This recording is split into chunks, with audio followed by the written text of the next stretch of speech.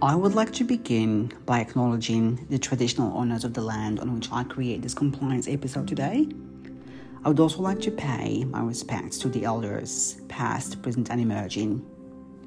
I would also like to pay respect to the people that have passed down, deepened, enriched the compliance knowledge and wisdom I'm privileged to embody today and share throughout my work as a conscious career coach. Dearest you, today is going to be the very first morning ever I'm going to be recording a podcast right after I wake up to see if this is the right timing for me to start recording, or if the evening, which is usually not my best time, usually very tired and exhausted and not in the mood for anything. But yeah, let's give it a shot. So today, I just want to walk you through a little bit of some of the common techniques to launder money.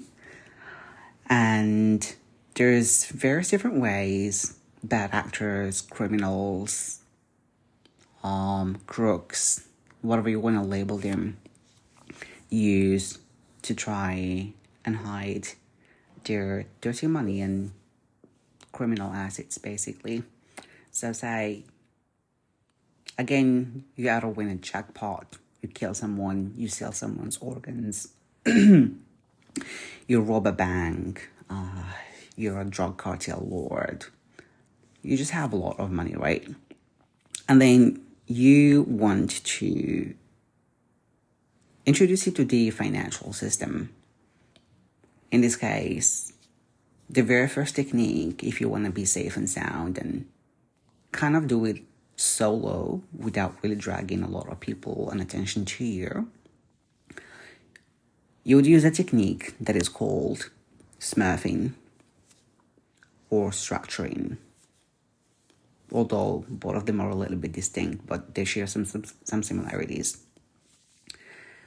So smurfing or structuring, it's basically when the illicitly obtained funds are taken and then broken down into small, tiny little amounts, which are then deposited into or transferred between multiple accounts,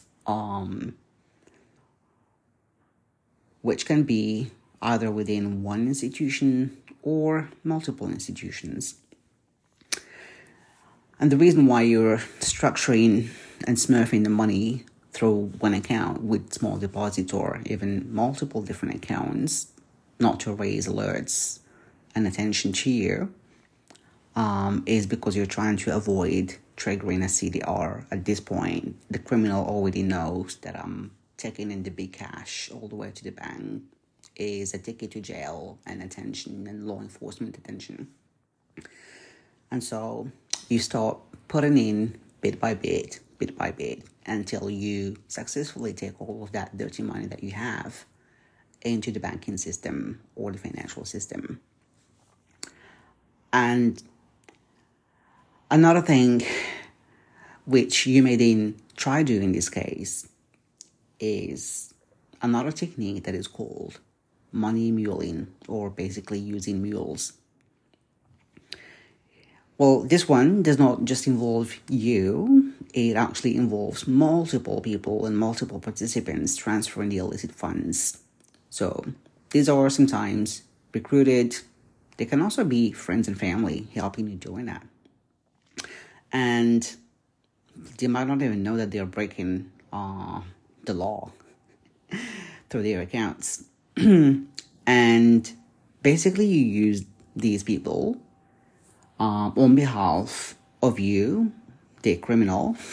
So if I keep on saying you're not a criminal, we're talking here about a legitimate criminal that has earned the money, and this is how they structure and use money mules to move the money around. So that's basically what money muling is all about, and structuring, which is using multiple accounts and multiple people to further disguise the source of where the money comes from. And the only downside to this is often victims are dragged into this operation for some financial gains, and little do they know that they're literally being victims of facilitating and aiding and abetting money laundering operation. Number 3, that would be then bulk cash smuggling, where the proceeds of crime are physically moved across international borders from one country to another with less stringent regulations. You take the money, you take it all the way to another country that would literally ask you 0 questions about the origin of the money. And I think this has been pretty much famous across all corruption cases over the past decades. That's how, I guess, Panama leaks existed, and this is how those little tax havens and countries that hide the beneficial owners behind these shell accounts and whatnot. And yeah, you could just take the money all the way from, let's say, China, take it all the way to one of the islands, let's say Cayman Islands, or any other similar jurisdiction with less stringent controls. And then you funnel that eventually all the way to the United Kingdom or the US, and then you buy a fancy villa or mansion that is worth millions, if not billions. Then another technique would be blending the funds, which entails investment into businesses with high cash flows, such as laundromats. Back again to Al Capone. So yeah, it could be any business, literally, not laundromats. I'm just using laundromats as that's the origin of the term, and also, just to say that's a cash business. It could be a bar, it could be a restaurant, it could be a candy shop, it could be a car wash, it can be anything, which basically takes in part of their daily operations and business intakes. They also incrementally take some of the illicit funds and mix it with the legitimate money until the two income streams are indistinguishable from each other. So one cup of coffee comes from a legitimate client, another cup of coffee is paid by the dirty money, for the account, and then the authorities, they don't know which one is which, so it's a bit difficult when you blend the funds. So yeah, a good example of this technique, as I said, of the money laundering is the one which probably gave rise to the term during the USA's prohibition era of the 1920s and 1930s.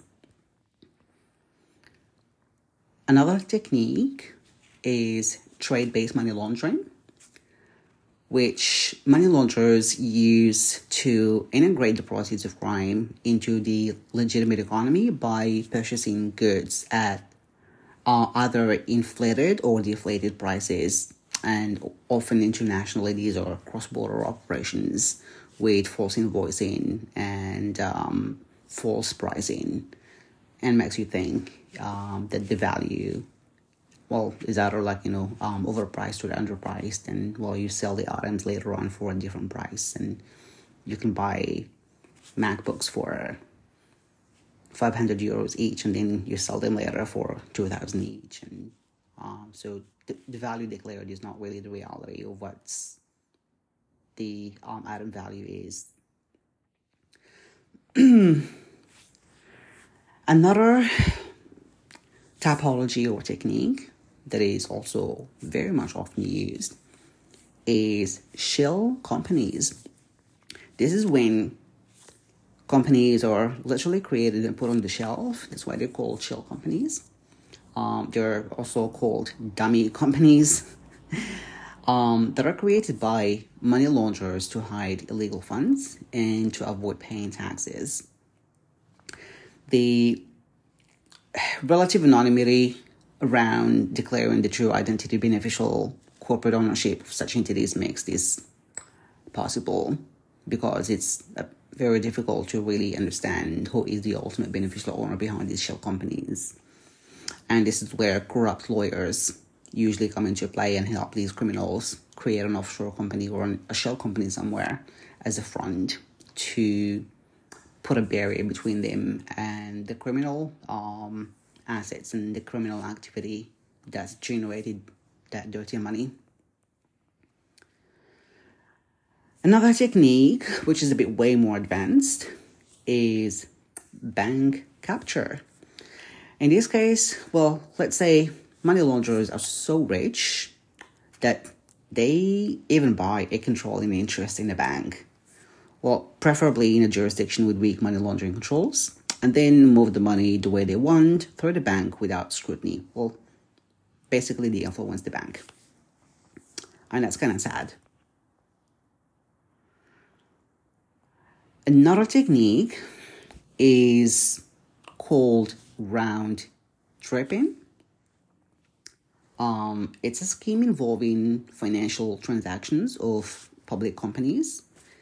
It literally means that money went around and ended up at the same place. It went just back in circle, but deceptively, so that it appears to those not in the know that new money came in when the same money re-enters an issuer.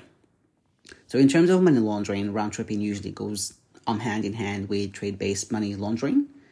To round trip to deceive, the issuer has to fabricate invoices or sales to move the money. And that part of round tripping is trade-based money laundering. So the underlying crime here is fraud, fraudulent financial statements, false documentation to obtain credit, etc. And the proceeds are the proceeds of crime, and thus the financial transactions are laundered funds. And then we've got another technique, and we're almost there. This one is casinos, has been there for a while now. It's pretty much famous for money laundering.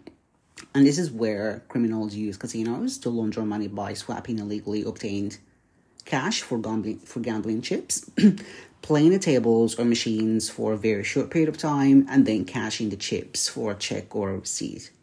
The cash is then claimed as a return from gambling, or other forms of gambling are also employed to launder money using similar techniques. So basically, you go and redeem your chips, and you go like, well, these are my winnings. Here to cash out my legitimate earnings from my gambling session. When in reality, that was just your money in and out, and you've cleaned it. Another one is black salaries. I know it sounds odd, but this is exactly when a company have unregistered employees without written contracts and pay them cash salaries, and dirty money can be used in this case to pay these people that are working illegally or without a contract, and therefore take the money themselves to their banks and whatnot, and that money goes around in society. Another technique would be then tax havens. We've briefly talked about it. And these are various jurisdictions around the world regarded as tax havens because of financial regulations favorable to a variety of investors for tax evasion or minimization purposes, including criminals. And then the last one would be transaction laundering. It's a growing problem, specifically within the e-commerce system and sphere. And it occurs when illicit businesses hide illegal online sales and purchases through legitimate merchants who are either complicit or unknowingly being exploited. And that, my friend, a brief description of some of the money laundering techniques that criminals use to clean dirty illicit funds using various methods.